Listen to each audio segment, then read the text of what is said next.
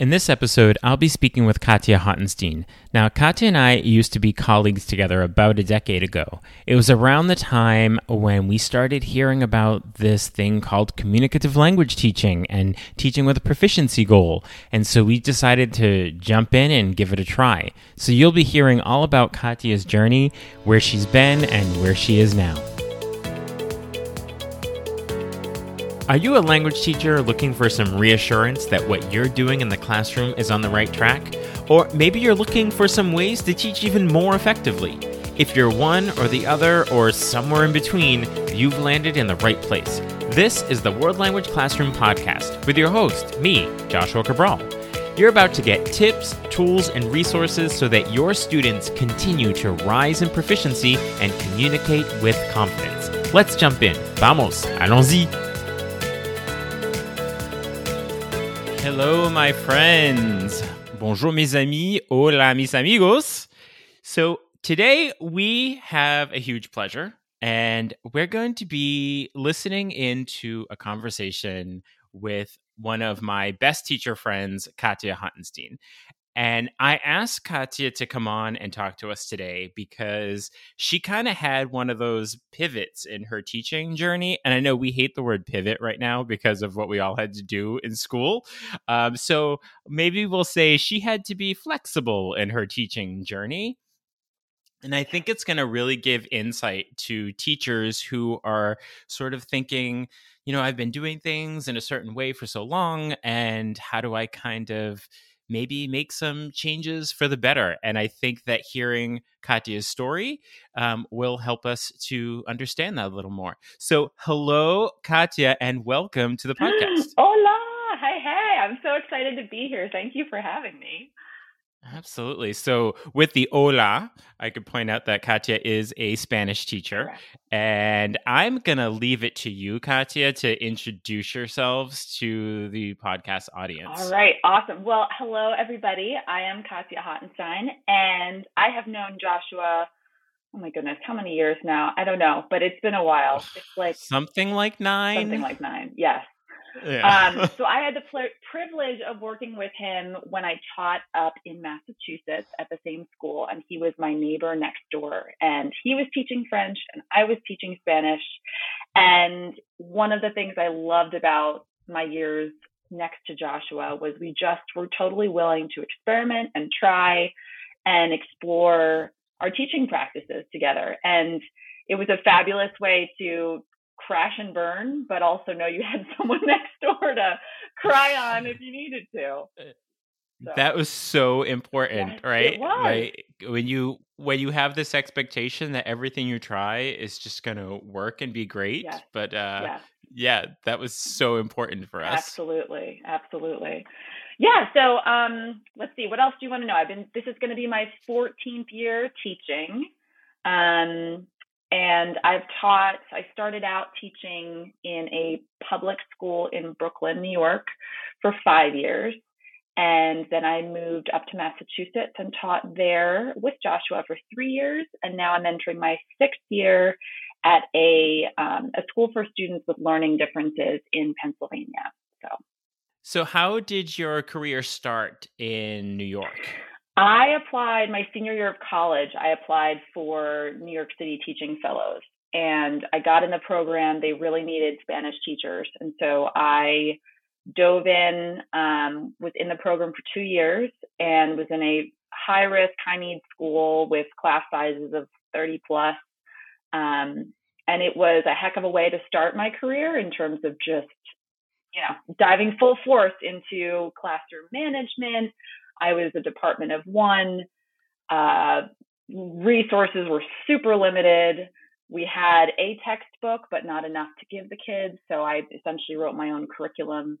So that was my beginning.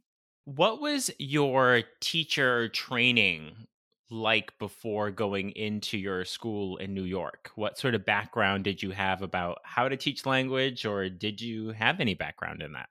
I went to Hamilton College in upstate New York, and there I was a Hispanic Studies major and an education minor. So I had some experience through my minor of becoming a teacher, but I would say truly New York City Teaching Fellows, in which I was teaching full time during the day and going to class at night for my master's. That was the real learning experience for me.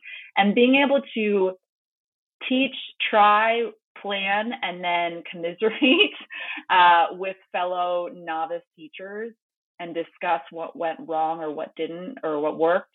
That was the real learning curve for me. Yeah, when I went back to do my master's degree, it was several years into my teaching career. And I was teaching full time while doing my master's degree at night at the University of Massachusetts, Boston. And I had that same feeling of you're going to use this the next day and see if it's going to work. And I always recommend that to teachers. If you can do your own education while you're using that every day in the classroom, just so much better. Absolutely. 100%. So once you had a couple of years of your teaching experience under you and drawing on those learning experiences, but then there came a point when you started to look outside the box a little bit. It was the pre-box and the post-box way of going about your teaching, right? And so at some point you sort of looked at like, I guess I need to maybe even have more fun in the classroom. Sometimes that's where it starts. And like, when did you start looking outside of the box to maybe teach in more interesting and effective ways? Well, there were certainly a couple of conferences and workshops. You went to an OWL, which that is, remind me what that stands for. Organic World Language. Yes. So you went to one of those conferences and came back. And so you and I sort of like, let's try this out. Essentially, we created a routine in our daily class where you'd have a circle, a conversation circle, and you'd try and have an organic conversation fueled by student interest. And then we would have a piece of paper on the wall, and as words came up from the conversation that they didn't know, but they wanted to say, you'd write them up there and then sort of infuse them more into your lesson. That's just one example of something that you came back from a conference and we're like, you know what, let's try it, let's do it. And we both ran with it. And did it work 100% perfectly? Absolutely not. But we tried our best. So I just want to point out that when I first went to the OWL, I went to one of their summer boot camps, Organic World Language, maybe 10 years ago now. The first day of it was all about proficiency levels and the ACTFL OPI, the oral proficiency interview, and how that's done. And even though I had studied during my graduate school years, I studied applied linguistics and second language acquisition, and it was incredibly useful in terms of the science and the cognition and how language is learned, but there was none of the fun and interesting part of it and the being student centered. And so that was one of the things that I pulled out of that initial OWL experience was it's rooted in science, all this stuff, but then how are we going to bring it to students, and that's where we started like, oh, how can we do this? And what's going to happen with that? Yes. And I was just thinking, as you were saying that, how in that same time frame when we were kind of trying things that you had heard about or I'd heard about, we both jumped on board with the idea of circumlocution as well and started to incorporate that. And I always explain this to my students now year after year because it's a big word and it's like, what is that? It feels like such, foreign concept, but it's a life skill and it's a skill you can use in any language, in your native language. A quick example is, let's say I'm having a conversation with someone and I can't think of the word coffee. It just it's gone from my brain. I can't think of the word coffee. This happens to my mom all the time. Like you can't think of a word. Then you talk around it. You think of it. It's a liquid. It's hot. I drink it in the morning. I put milk in it. Whatever you can do to get the other person, a sympathetic listener, someone who's willing to give you a little bit of time to think through what you want to say, and you're still communicating. And I think during that time with you, when we were sort of grappling with different ideas and styles, I was so much less focused on the perfection of grammar and making sure that they understood what present and past tense or those pieces, as opposed to pure communication and really trying to express what you can and being comprehensible to somebody else. Yeah, that classroom experience with the circumlocution.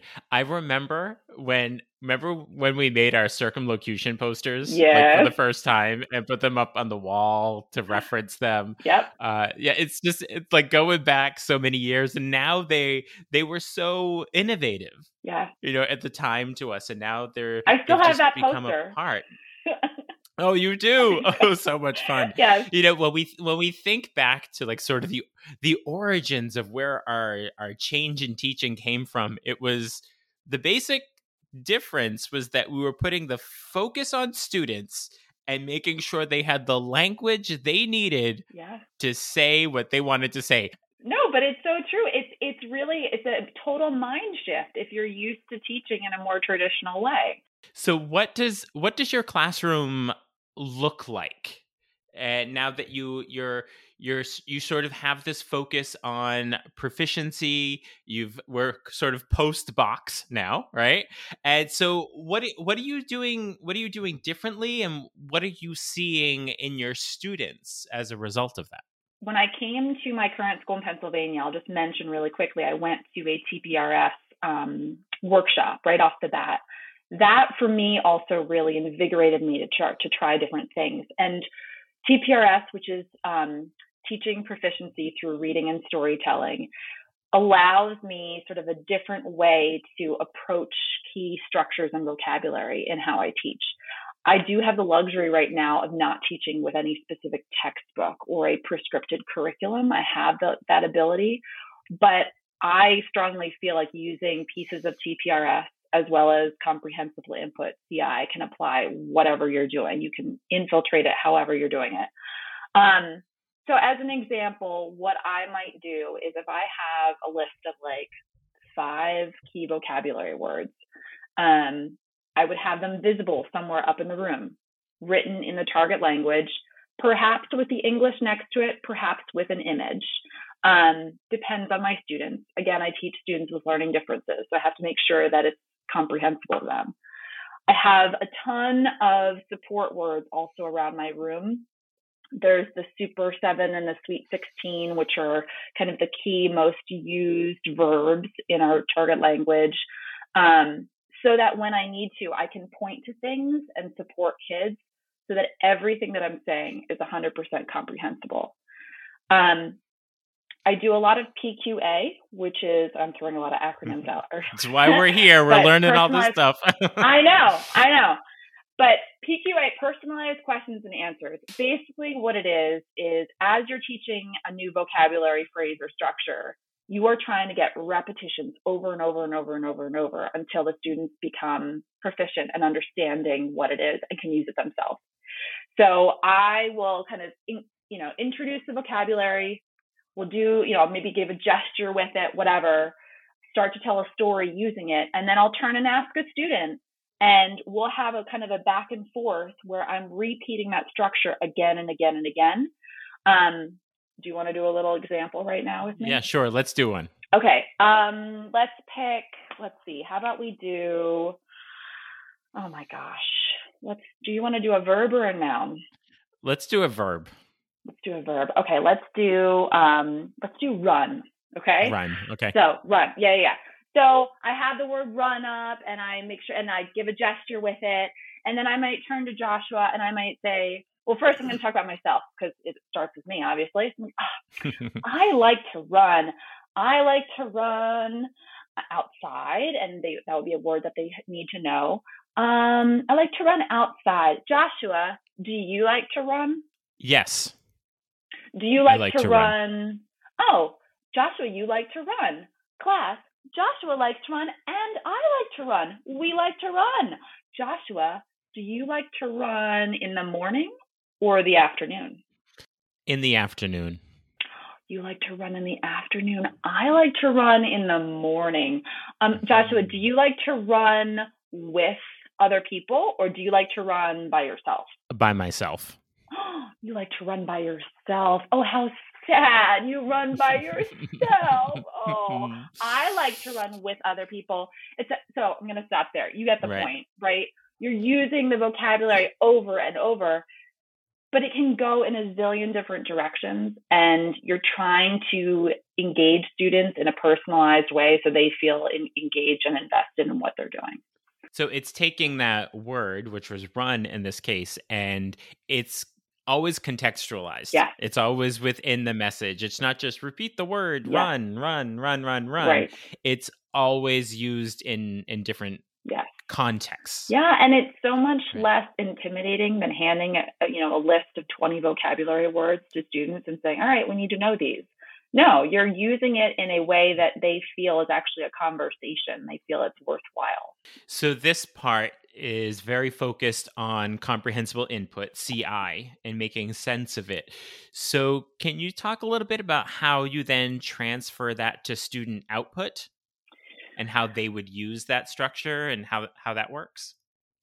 Sure. So when I spend a lot of time, with the vocabulary where I'm speaking it, you need to get in, I forget what the exact number is, but I think in order for students to produce the language or the phrase themselves, I think it's like 75 times they have to hear it in context. That number might be higher, but I can't remember.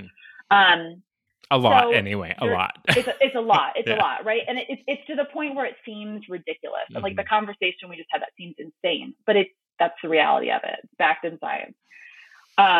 So after we've had a ton of conversation with it, then I might do one of a variety of activities.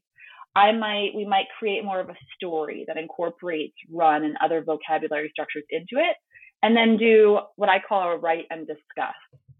And that's essentially where I'm up at the whiteboard with a marker, the students have a pencil and paper, and I start to rewrite the story in the target language. They're literally copying it down. However, it's not me just standing up there and saying, there is a boy that likes to run. It's still a conversation. So I'm saying, there's a boy or a girl, and they're helping me with that. So then I'm going, the boy likes to run or the boy likes to swim.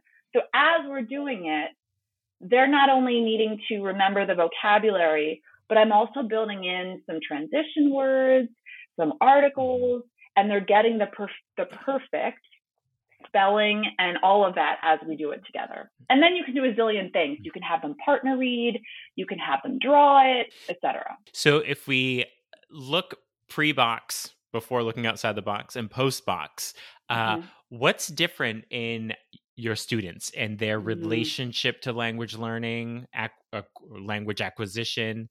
What does that look like? What are the benefits you're seeing from the out of the box thinking, I guess?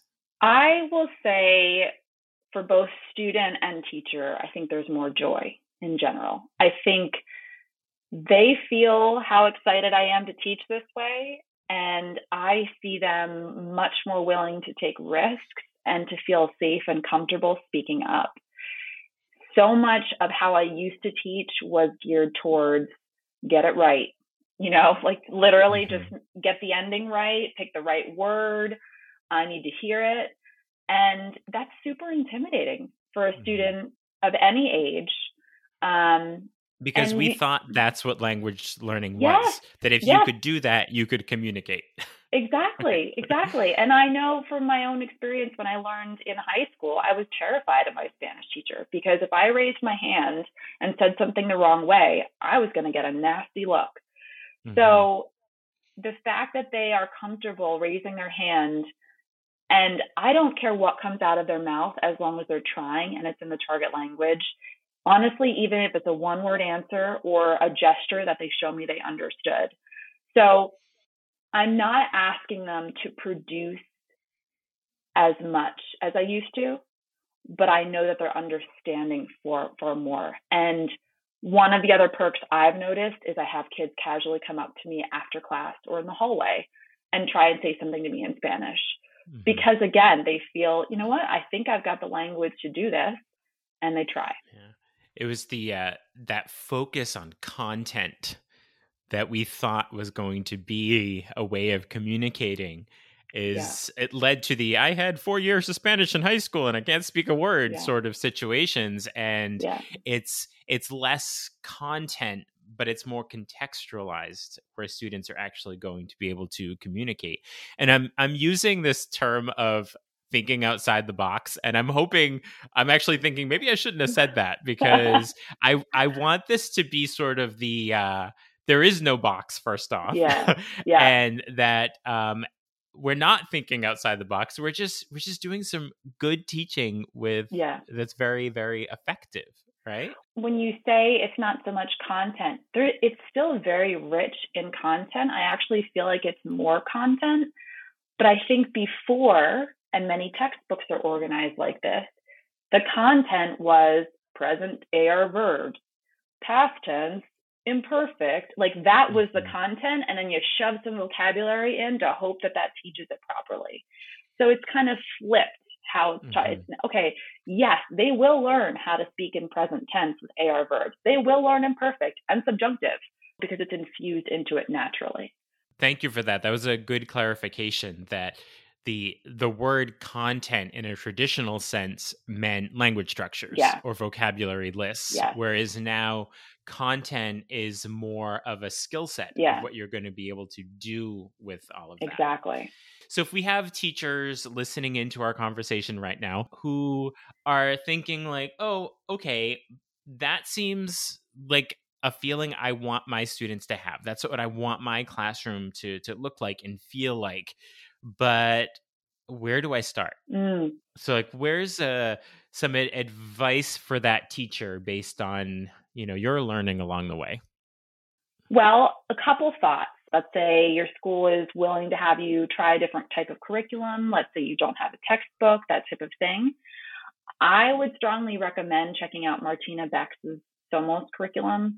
I was sort of handed off that when I first started teaching in Pennsylvania.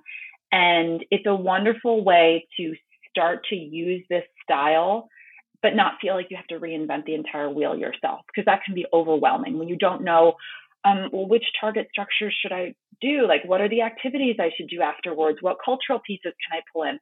She's done all of that for you. What I will also say, so I use some of her stuff, but I also use other people online and resources. Teachers Pay Teachers has a bunch of stuff. There's Mike Pito, there's Claudia Elliott, there's Annabelle Allen. There's tons and tons of people out there that are super, super gung-ho about CI. And what's cool is I don't feel like any of them are saying, I do it the right way, it's only my way, drink my Kool-Aid, whatever. Everyone's like, try this out. I've used a little bit of this. I used a little bit of that. And everyone's just so willing to share because it's a wonderful community. Facebook groups is another one, just to ask people, how do I start using this? What are some great resources? I'm on Facebook now more because I'm on a CI group, and it's like somebody will post a random video for a movie talk that I want to do. I'm like, oh my gosh, that's my lesson tomorrow. The generosity of language teachers is always so incredibly inspiring, whether it's through Twitter chats or Facebook groups, and I love all the information that you gave us along the way. And also, I like to always pivot to this idea of being inspired and inspiration as well. And to hear of all of these people that just regularly inspire you. And now you're also inspiring people listening to this, Katya, just so you know. I am definitely, right? We got in the weeds with some really good teaching stuff right there. And I want to kind of step out for a second and just end with a little bit of fun here. That yes, we so identify as teachers, but we're human beings as well with huge, rich lives, hopefully to some degree. So got it. I'm going to ask you a couple of either or questions, and you can choose one or the other, or maybe even both. Okay, let's see. We'll do like 2 or 3 just to see where we're coming from. Okay, so the first one: sweet or salty? I could literally live off of Gorp, which is trail mix, because of the chocolate and the peanuts. Like that combo for me is huge. So I have to go with both. Both. Okay. Yes. All right. What about you? I'm a salty. I thought that for you. Yeah. I love chips. I love chips. I'm much more of the salty. Okay. Yep, okay. Sneakers or sandals? Sneakers. But I will say really quickly, I have become, I'm already an 80-year-old woman in just like many facets of my life. I wear Crocs way more often than I should because they kind of serve every purpose known to man. So you should also add in there sneakers, sandals, or Crocs. But if I had to pick, I'm going with sneakers. What about you? Do you run? Are you a runner? Yeah. Oh, okay. So that helps. I'm definitely a sneakers. Yeah. I'm not a sandals person. Okay. One last one. And this could just be a quick answer. Winter or summer? Winter. Yes. I'm a sucker for snow.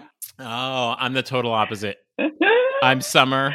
Not a huge fan of humidity, but I am not a fan of snow. Yeah. I mean, I live in Boston, so we definitely get our share of snow. But I'm happy when it's time to move on from that. Makes sense. Well, so much getting this window into your teaching experience, your advice for teachers, and knowing that you like trail mix. I mean, now I know what to get you next time there's a holiday around. Okay, so thank you so much for joining us today, Katya. Thank you so much. It's been a total honor. And I was just going to add really quickly that, I have tons of folks out there that I will look at their pages or blogs. I don't have a website or a blog, but if any of your listeners, want my email address or whatever, want to reach out to me, I'm more than happy to have conversations with them. So. All right. Yeah. Reach out to me on Twitter and I can put you into contact with Katya. So I'm WL Classroom on Twitter. We're going to get you on Twitter too, Katya. Eventually. We'll get there. Yeah. And I will update everyone when you do get on Twitter. But thank you again so much. Thank you for listening today. And another huge thank you to Katya for sharing her language teaching journey with us. I look forward to hanging out with you again really soon. Bye for now. You've been listening to the World Language Classroom podcast. Be sure to follow or subscribe wherever you're listening so you don't miss a single episode. Let's continue the conversation on Twitter, Facebook, or Instagram at WL Classroom. You can also see over 250 blog posts about language teaching at, you guessed it, WLClassroom.com.